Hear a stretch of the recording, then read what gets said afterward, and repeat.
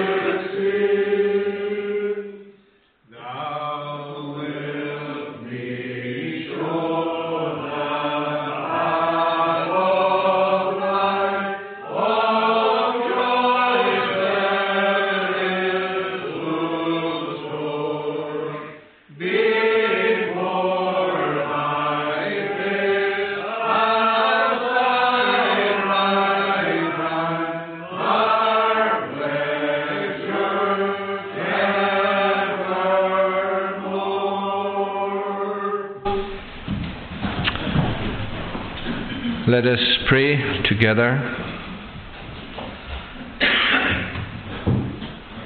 Lord, we invite one another to pray together, but you command us to pray. And Lord, we are not praying in our own strength. We are not praying if we're planning what we're going to do after the service or tomorrow. And you know what's on our hearts. You see us through and through. All things are naked and open before the eyes of Him with whom we have to do. You see us in the very core of our being. And in light of that and what your word tells us, we are to be humble. We are to take a low place. We are to confess that in everything, even in singing that psalm, we sin. Even in being together in church, we sin. Sin lies very close to us. But we thank you there is hope and help in the gospel. Lord, we may be able to sit quietly or whatever. We may be able to hear what is said. But without you there is no worship. And we pray that your Spirit would take of the things of Christ, new and old, and refresh our hearts with it. That you would open our eyes to behold something of the glory of the King, and to say to you, to ourselves, and to one another in our worship, He is all my salvation and all my desire. Each of us come here with a variety of disappointments and burdens, and you know them all. And we acknowledge that too often we try to resolve our situations in our own strength. But you tell us, and we wish grace to do what you tell us. Cast all your care upon Him, for He cares for you. We feel the burden of our culture, of our world, of the chaos that man is causing across Europe, across Africa, and it's too much for us. We have rebelled, and yet your patience is experienced by us here this evening. It is of your mercy that we are not in the grave. We thank you that you delight in mercy, and we wish to delight in it too. Prepare us for your will, and prepare us for eternity, and give to listen this evening not for our blessing. Yes, there is a blessing, but to listen for your glory. You are seeking worshippers, and that's what we are professing to do here. And you know how we can't do that. And we know how we can't do that in our own strength. Help us, pity us, and pardon us, for Jesus' sake. Amen. Again, let's sing to God's praise in Psalm 109 on page 389 of the Scottish Psalter. Psalm 109 from verse 21 through to verse 27. And that's on page 389. And I would draw your attention particularly to the reviling and to the abuse and to the hurling of insults that was landed and aimed at our Saviour in verse 25. I also am a vile reproach unto them made to be, and they that did look upon me did shake their heads at me. Psalm 109 verse 21 to 27. But do thou for thine own name's sake, O God the Lord, for me.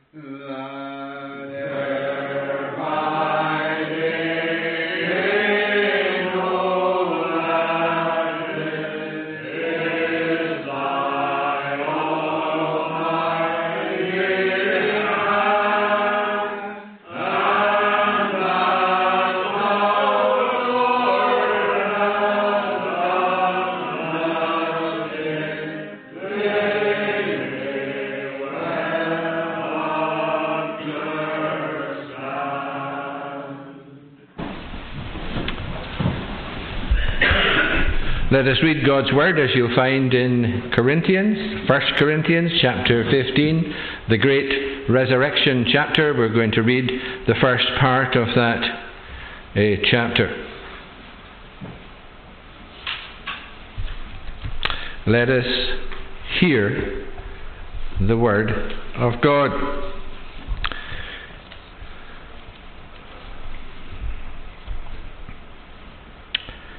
Now I would remind you, brothers, of the gospel I preached to you, which you received, in which you stand, and by which you are being saved, if you hold fast to the word I preached to you, unless you believed in vain.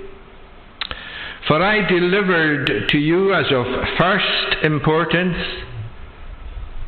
what I also received, that Christ died for our sins in accordance with the Scriptures, that he was buried, that he was raised on the third day in accordance with the Scriptures, then that he appeared to Cephas, then to the 12, then he appeared to more than 500 brothers at one time, most of whom are still alive, some have fallen asleep. Then he appeared to James, then to all the apostles. Last of all, as to one untimely born, he appeared also to me. For I am the least of the apostles, and worthy to be called an apostle, because I persecuted the church of God. But by the grace of God I am what I am, and his grace toward me was not in vain.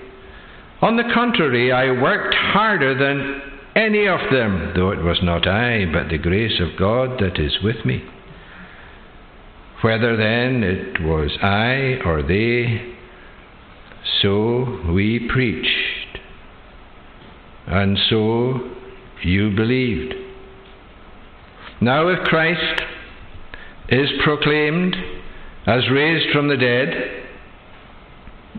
how can some of you say that there is no resurrection of the dead? But if there is no resurrection of the dead, then not even Christ has been raised. And if Christ has not been raised, then our preaching is in vain, and your faith is in vain. And so on. And may God bless to us our reading of his word every time we read it.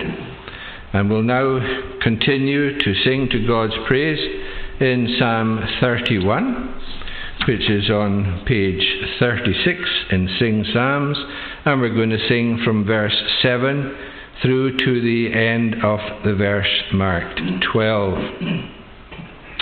And you'll see the reference there, how Jesus was forsaken. I'm viewed with dread by all. My friends, they see me coming, and they flee. These verses to God's praise, Psalm 31, verse 7 to 12. I will rejoice and take delight in all the love that you have shown.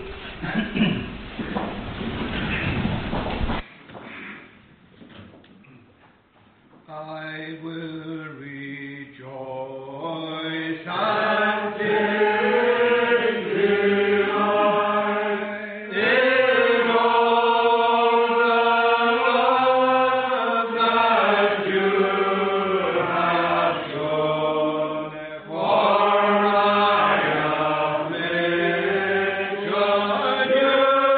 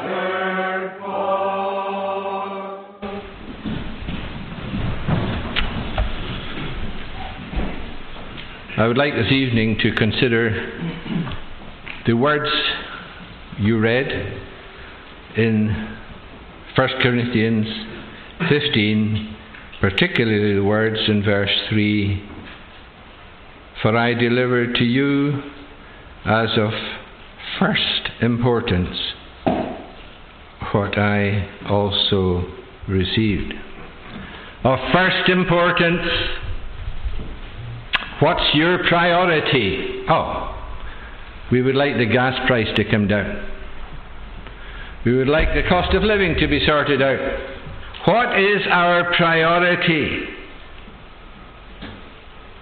Is this the priority in my life and in yours? Jesus in the place of sinners. Jesus killed, buried, resurrected. Why? Why do you think that happened? You might think it's for your benefit. It is. But it's primarily for something much more. It's primarily to show us God's righteousness. This was to show us, to prove to us that we have a righteous God. This piece of wood, the cross, you can't ignore it. You have. You've considered it perhaps, like the broken pot we were talking about in that psalm we've just sung. It's of no consequence. Have you heard the music of Calvary? Have you said, this is a wonderful symphony of heavenly music? What happened there? This piece of wood suspends the greatest claim in history. You perhaps remember what Rabbi Duncan said of it. We are faced with a trilemma, not a dilemma, a trilemma. 3 alternatives. He is either a deceiver or insanely deceived, or is who he claims to be. A crucified carpenter, saying he's God in the flesh, saying he is divine, saying he is eternal. History hinges on this, and so does yours. You might say your history hinges on the day you met your bride, the day you were born, the day you were diagnosed with this, that, or the next thing. Your history hinges on this man on the cross. Do you know him? Each of us here this evening will make a judgment on this. You will say, well, I've heard it all before. Or you will say, I think I can switch off now. Or you will say, I have better things to think about. Or you will say, this is absolutely wonderful. I don't know. I can't tell by looking at your eyes. I might be able to tell you're sleeping. I might be able to tell you at least you're awake. But I can't tell what's going on in your heart. But I know somebody who does know what's going on in your heart. You will make a judgment on this tonight. But there's more. God is making a judgment on you tonight. You're answerable, as I am, for what happens in here in the next hour.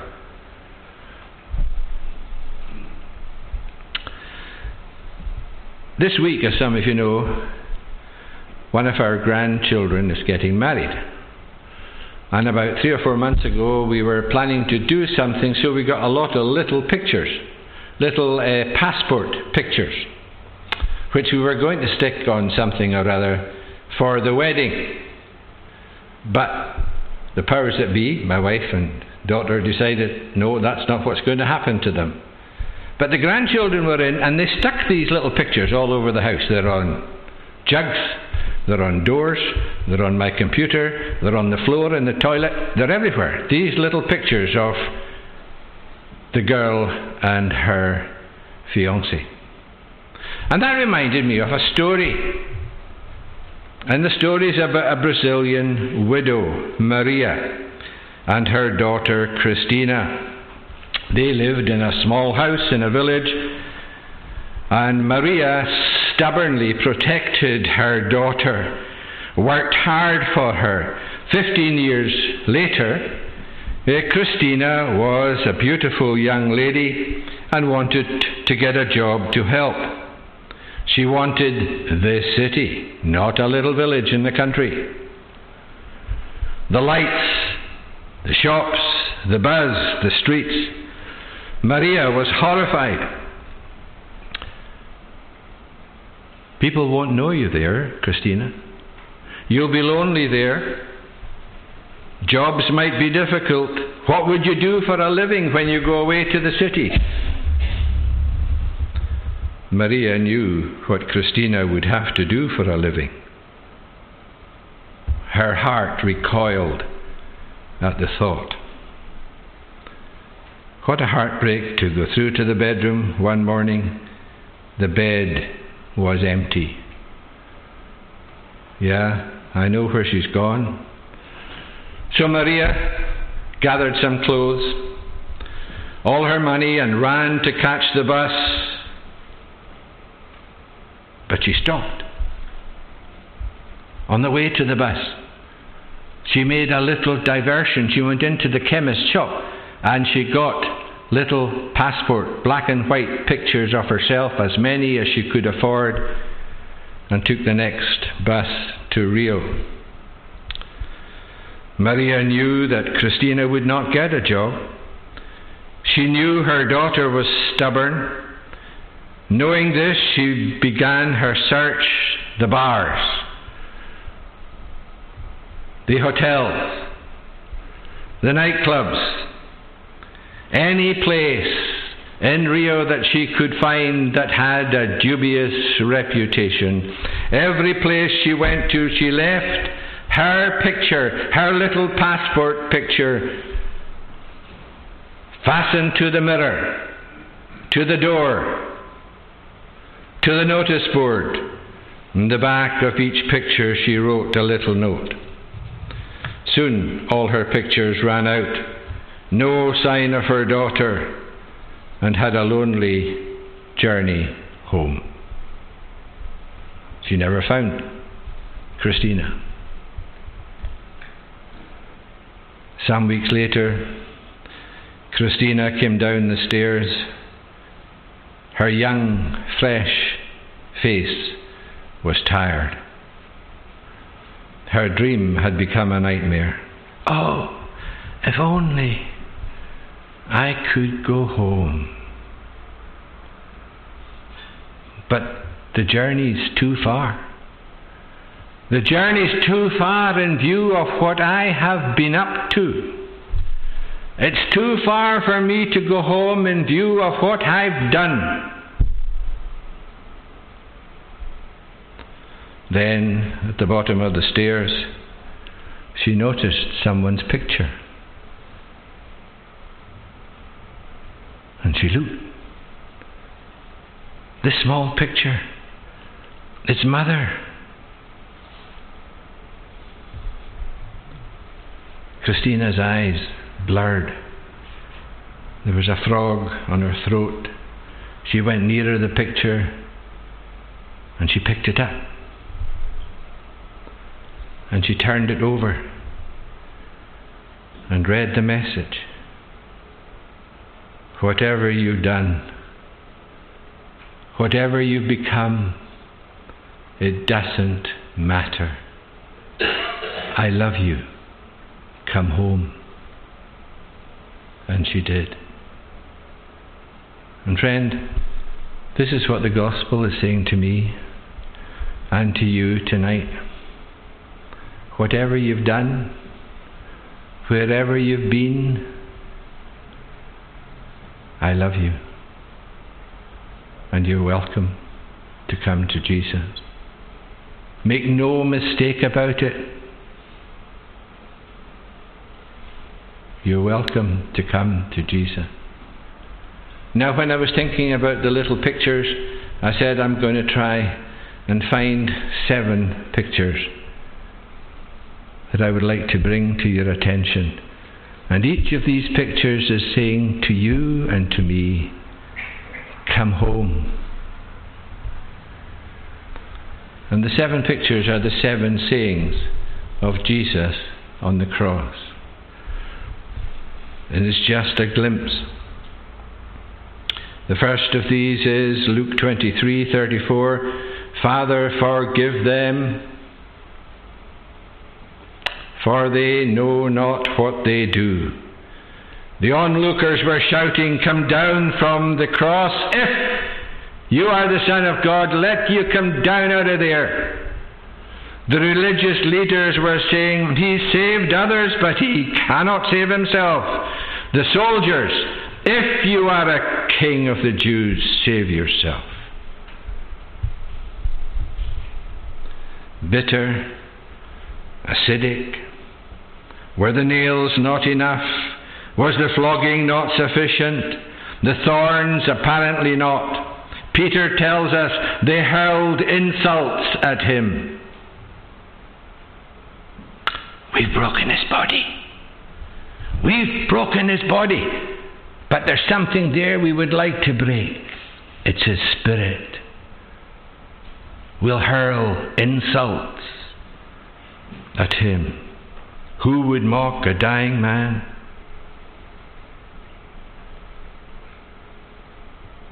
How terrible to sneer. How perverted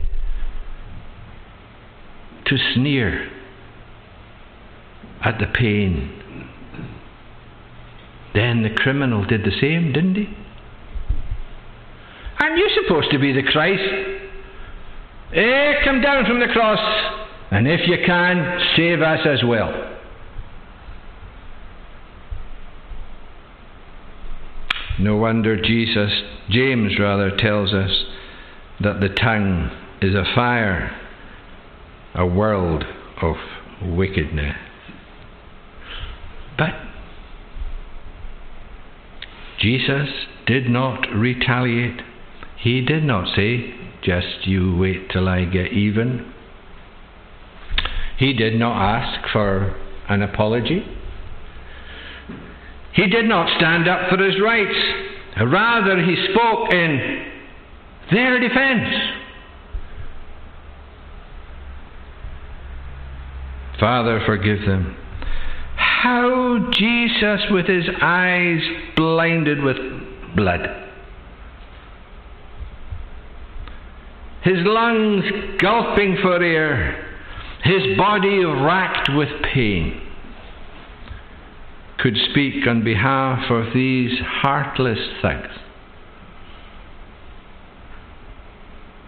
There's more than I can understand. How could he do it? I don't know. But I'll tell you, the problems I have pale into insignificance.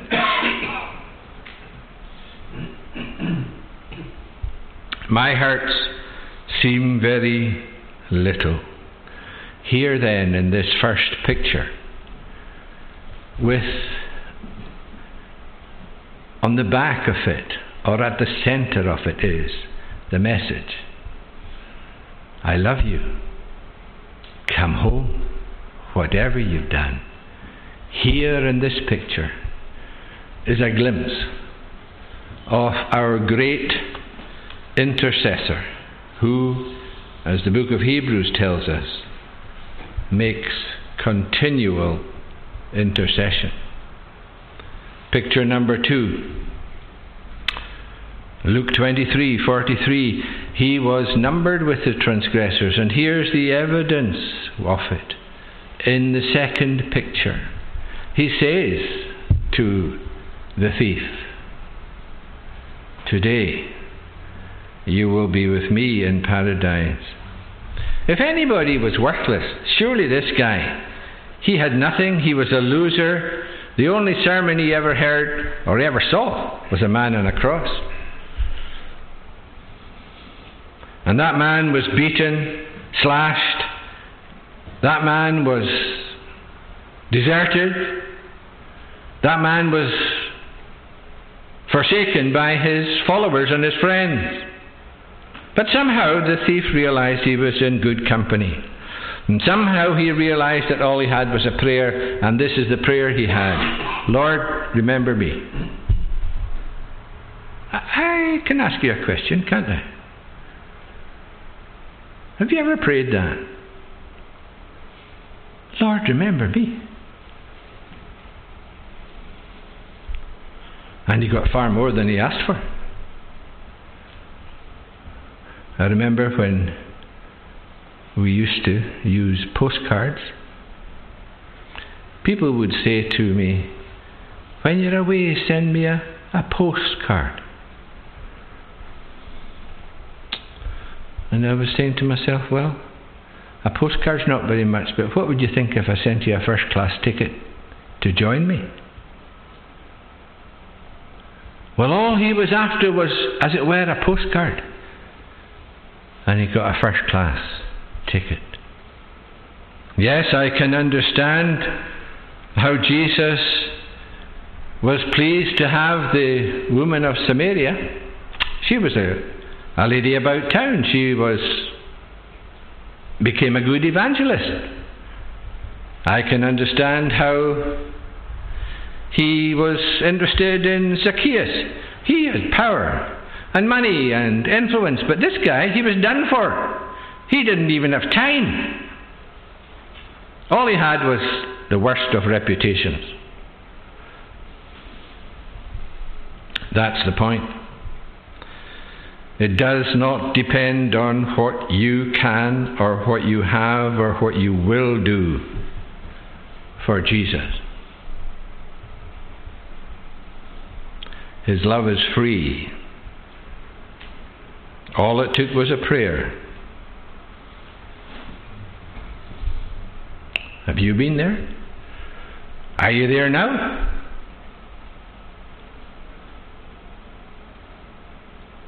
Are you speaking to him? He knows. I have no idea.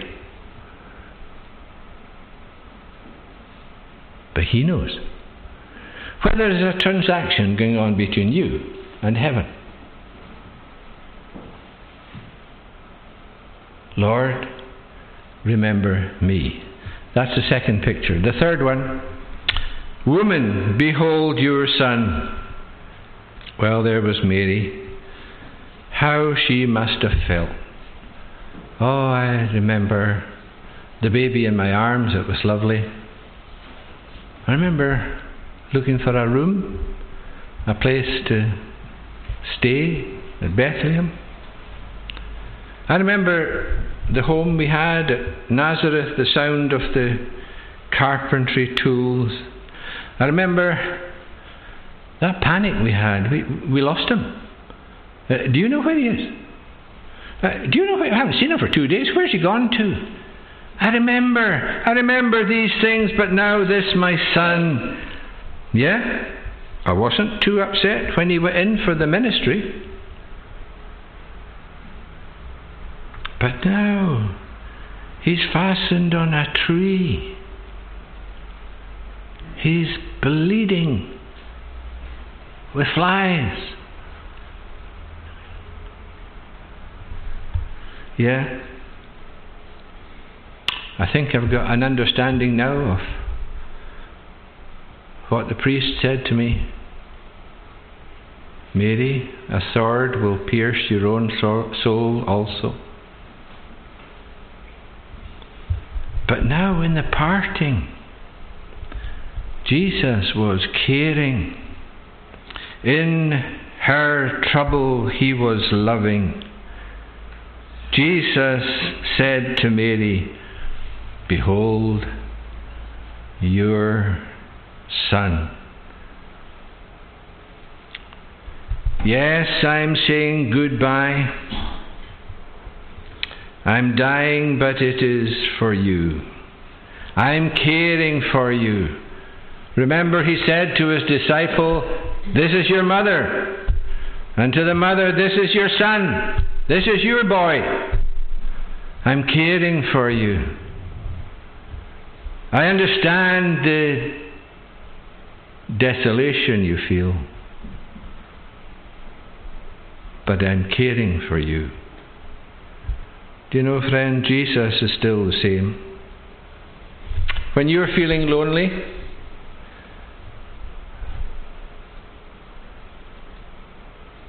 I am with you. When you're feeling lonely in the middle of the night, wondering what's round the corner, I am with you. We don't know what's round the corner, but we know who is. When thou passest through the waters, I will be with you. When things are dark, is there any among you in darkness and hath no light? Let him trust in the Lord. Though I in midst of trouble walk, I life from thee shall have. What about the future? I don't understand my circumstances. What I do thou knowest not now, but thou shalt know hereafter. Isn't that a lovely verse in the psalm? This poor man cried. God heard and saved him from all his distresses. Picture 4, perhaps the big one. They're all big ones. What's the fourth saying of the Saviour on the cross? I shouldn't have to tell you, although I'm going to. I want this picture to be riveted in your mind, in the eye of your heart, in the faith of your soul. The greatest cry ever, the cry of abandonment. Never has anyone been so lonely. The most desperate cry in all of history. My God,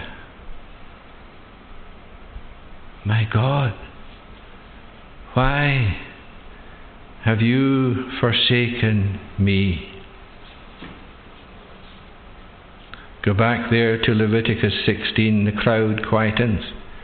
The priest Aaron receives the goat, which is pure and unspotted. He takes his 2 hands and places his hands on the head of the goat and says, "The sins of the people are upon you," and the goat is led out into the wilderness. The sins of lust, of selfishness, of dishonesty, of pride, of two-facedness, of bitterness, of selfishness, of drunkenness,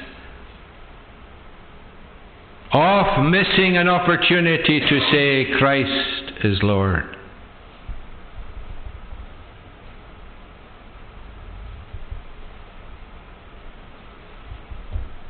Then, here again, the sin bearer is alone. Your lie and mine, your exaggeration and mine is on his shoulders. Your selfish thought is nailed to the tree, in his own body, on the tree. He who was always one with his Father, he who could say, I and the Father are one, now asking the big question. He was silent when they hammered the nails into him. He just looked when his friends walked away. He did not retaliate when they made fun of him. What a cry from these dried lips and that hurting heart. What a picture for you, he cried. For me, he cried. So that you would hear the gospel, he cried.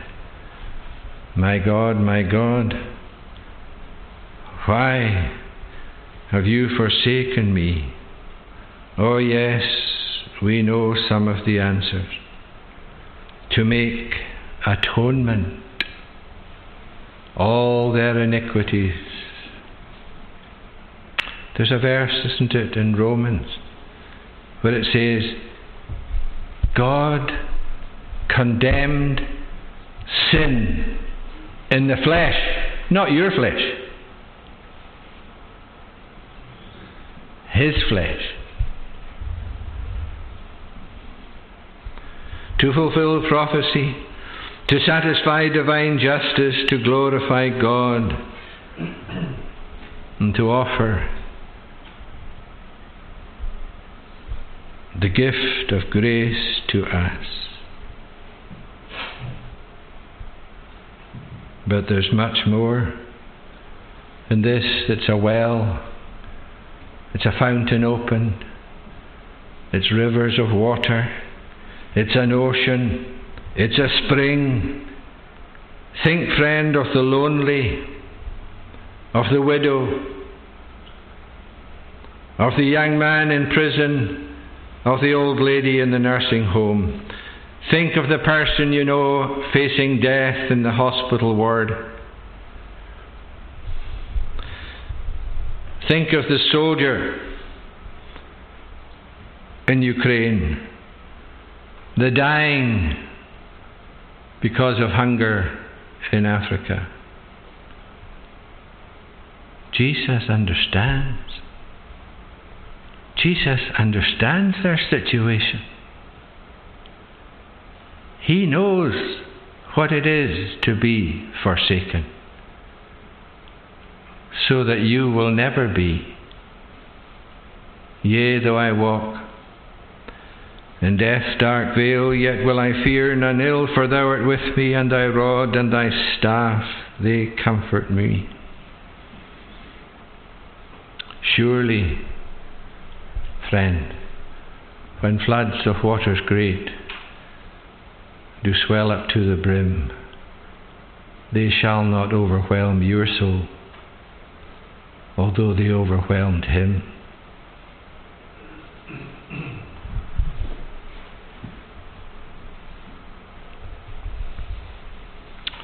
And on the back of that picture, or at the heart of that picture, doesn't matter what you've done. Doesn't matter where you've been. Come home. I love you. You're welcome. Number 5. I thirst. How wonderful. What's wonderful about that? I get thirsty too. I've been thirsty this week quite often with the heat. How's that amazing? We've just heard him forgiving, promising paradise, caring for his mother, crying to God. But why this cry? Why did he cry, I thirst? That the scripture might be fulfilled, we're told. He cried, I thirst, so that we would know he's just like you. He's a man. The Word became flesh. God became God incarnate. He who walked in water, changed water into wine, stilled the waves, made every drop of water in the world.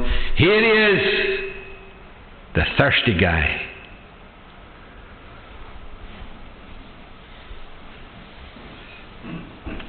Praise God that he who is forever God is now forever God and forever man. Yes, he was thirsty because of the bleeding back. He was thirsty because of the 3 hours of darkness. But he was thirsty because of the big thing, which Dougal Buchanan, the Scottish poet, expressed in this way: what would have taken the whole of humanity, an eternity of suffering, was borne by him and consumed by him in a moment of time. That's why he was thirsty.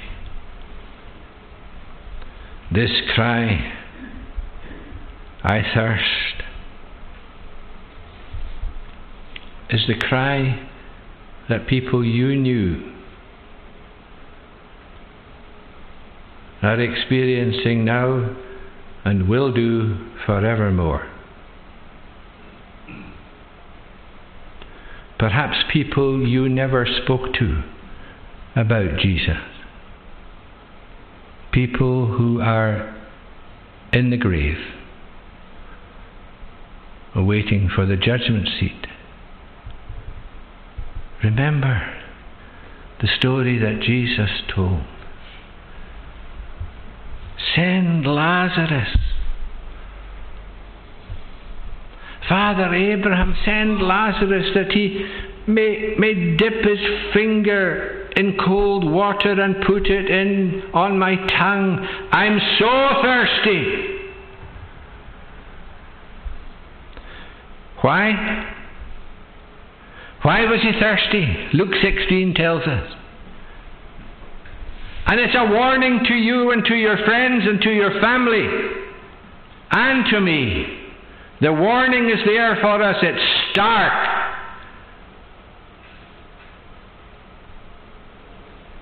For I am tormented in this flame. The Lord Jesus is opening the curtain, seeing into the eternal world, into the lost eternity and the language of the eternally thirsty. But he's showing you something of it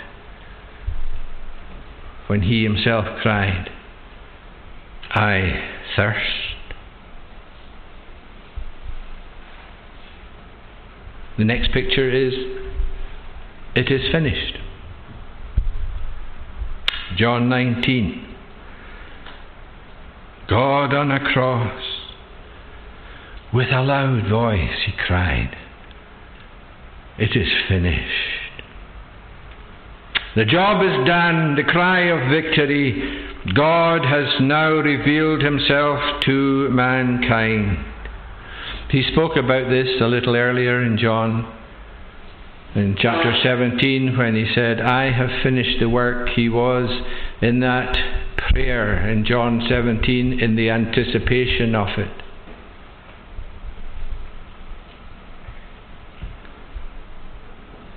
It is finished. Do you believe this, friend? Do you believe that Jesus did all that was necessary? I'm asking you a question. I'm asking your conscience a question. Do you believe that Jesus did everything that you need in view of the judgment seat? A.W. Pink addresses this in, I think it's his book, The Seven Sayings of Christ on the Cross, with a story about the carpenter and the farmer.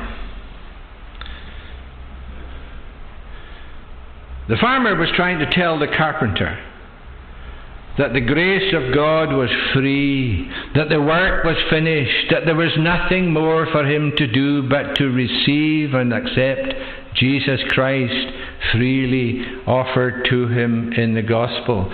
The carpenter wasn't getting it. So the farmer set in a plan. He said, "Okay, would you make me a gate for that field? Please make me a gate." The carpenter was a good carpenter. So the farmer came and collected the gate and said to the carpenter, "I'm going to fix the gate onto the strainer tomorrow. Come down about lunchtime, we'll have a bite of lunch, and we'll fix the gate up together. You'll see the gate in position. So sure enough, the carpenter came down, and they went down in the pickup to the field. And the farmer reaches into the back of the pickup and took out his axe. And here was the gate, just about to be put in place.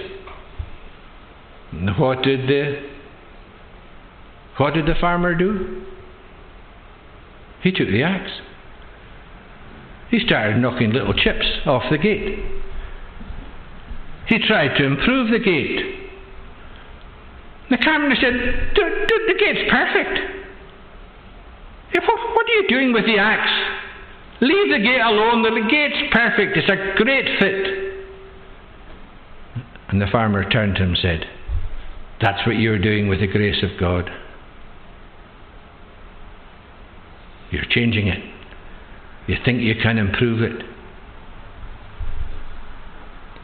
It is finished. The last picture, number 7. Father, Luke 23:46. Father, into your hands I commend my spirit. This was the sight of home. Now, again, one with his Father. Previously he was crying, my God. Now it's Father. The voice that screamed, my God. Now, into your hands I commend my spirit. Death is swallowed up. Satan is beaten. The battle is over. I am at rest. Father, I'm coming home. He said it with a loud voice, and he breathed his last.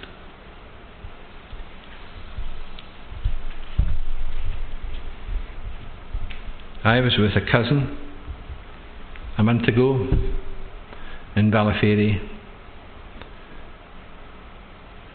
and I thought I saw him breathe his last. It's a solemn moment.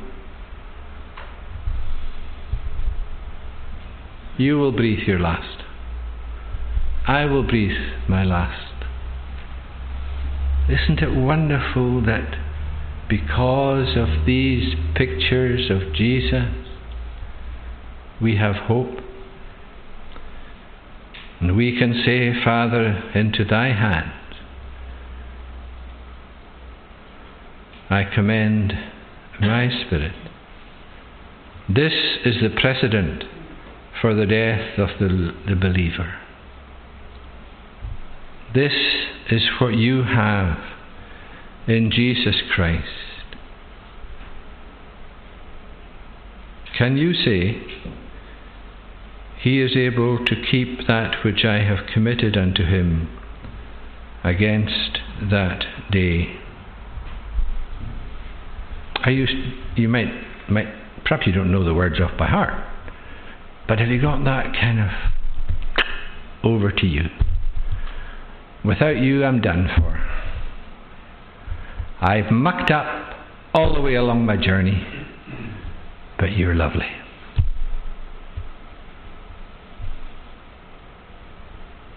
You're altogether lovely.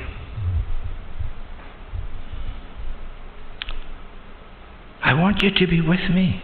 I want you to bring me. I want to bring them home, says Jesus, that they would behold my glory, and that they would have a little foretaste of it here. If you are saying something along that line in your heart tonight, this is heaven on earth. This is the safe, secure place, the shelter, the refuge. And you can say, as it says at the end of Psalm 4, I will both lay me down in peace, and quiet sleep will take, because thou only me to dwell in safety, Lord, dost make. My flesh, Psalm 16, my flesh in confidence shall rest. Have you met with Jesus tonight? Have you worshipped him tonight? Have you said to him, thank you?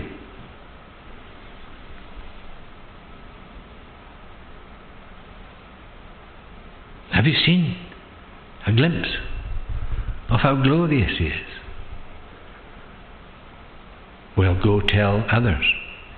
Go tell your friend. Go tell your work colleague that he is risen. He is ascended. He is alive. And don't be surprised if they say, that's rubbish. Because they said that to Jesus. We're frightened to tell. We don't.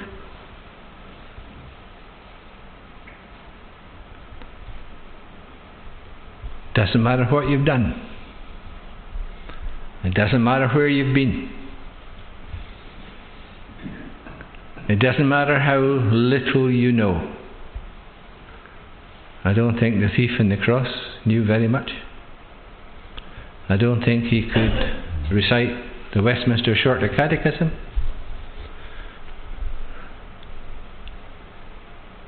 I don't think he'd be able to quote John 3:16. But the thief on the cross would say, well, I don't know. I asked him to remember me and he said you'll be with me in paradise. That is absolutely wonderful. Go tell the story and tell your friend there is hope. May God bless his word to us. Let us again turn to prayer. Lord, it's perfectly clear to us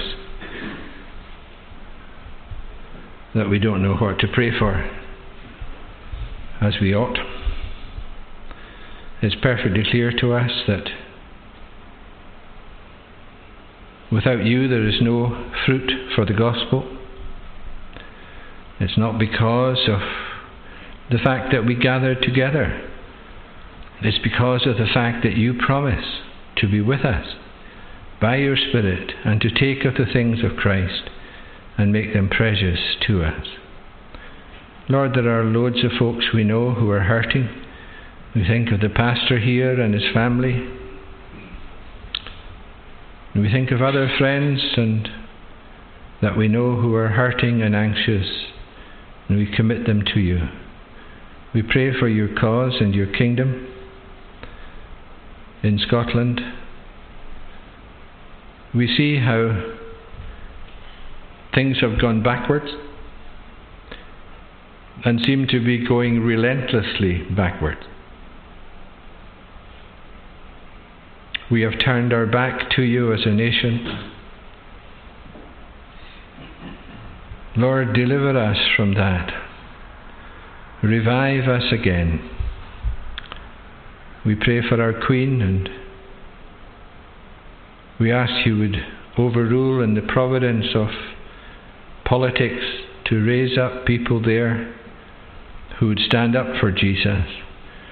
And those who follow Jesus would be given grace to do so unashamedly. We pray tonight for the little ones in our family and in our family circle. Children are your heritage. We pray for children unborn, that they would be brought forth for your glory and early come to be for Christ and not for another. We pray for your help as we come to the conclusion of this service, that our minds would be able to reflect on these 7 pictures that you give us of the glory of God in Christ reconciling the world to himself, and that we would be saying, thanks be unto God for his unspeakable gift. Keep us and pardon us, for Jesus' sake. Amen. I will sing the first part of that psalm we had earlier, Psalm 31, verses 1 to 5. Psalm 31, verses 1 to 5 on page 241. 241. I'll find it here. 200. It's coming up on the screen, of course. I don't know why I bother, but anyway, I better do it now that I said I will. Psalm 31, verses 1 to 5, and you'll see the commitment in verse 5. Into thine hands I do commit my spirit, for thou art he, O thou Jehovah God of truth, that hast redeemed me. Psalm 31, 1 to 5. In thee, O Lord, I put my trust.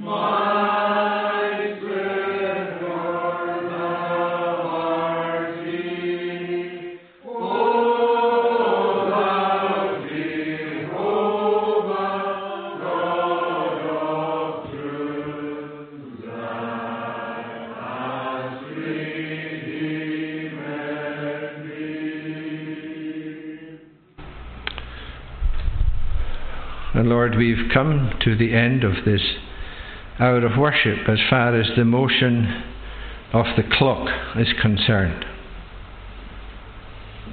but not as far as our responsibility is concerned. We've sung these wonderful words, in thee, O Lord, I put my trust, shamed let me never be. O Lord, forbid that any of us would have read and sung these words just with our lips, that by your Spirit we would go into whatever the future holds with that confidence that the psalmist had. In thee, O Lord, I put my trust, for your glory. Amen.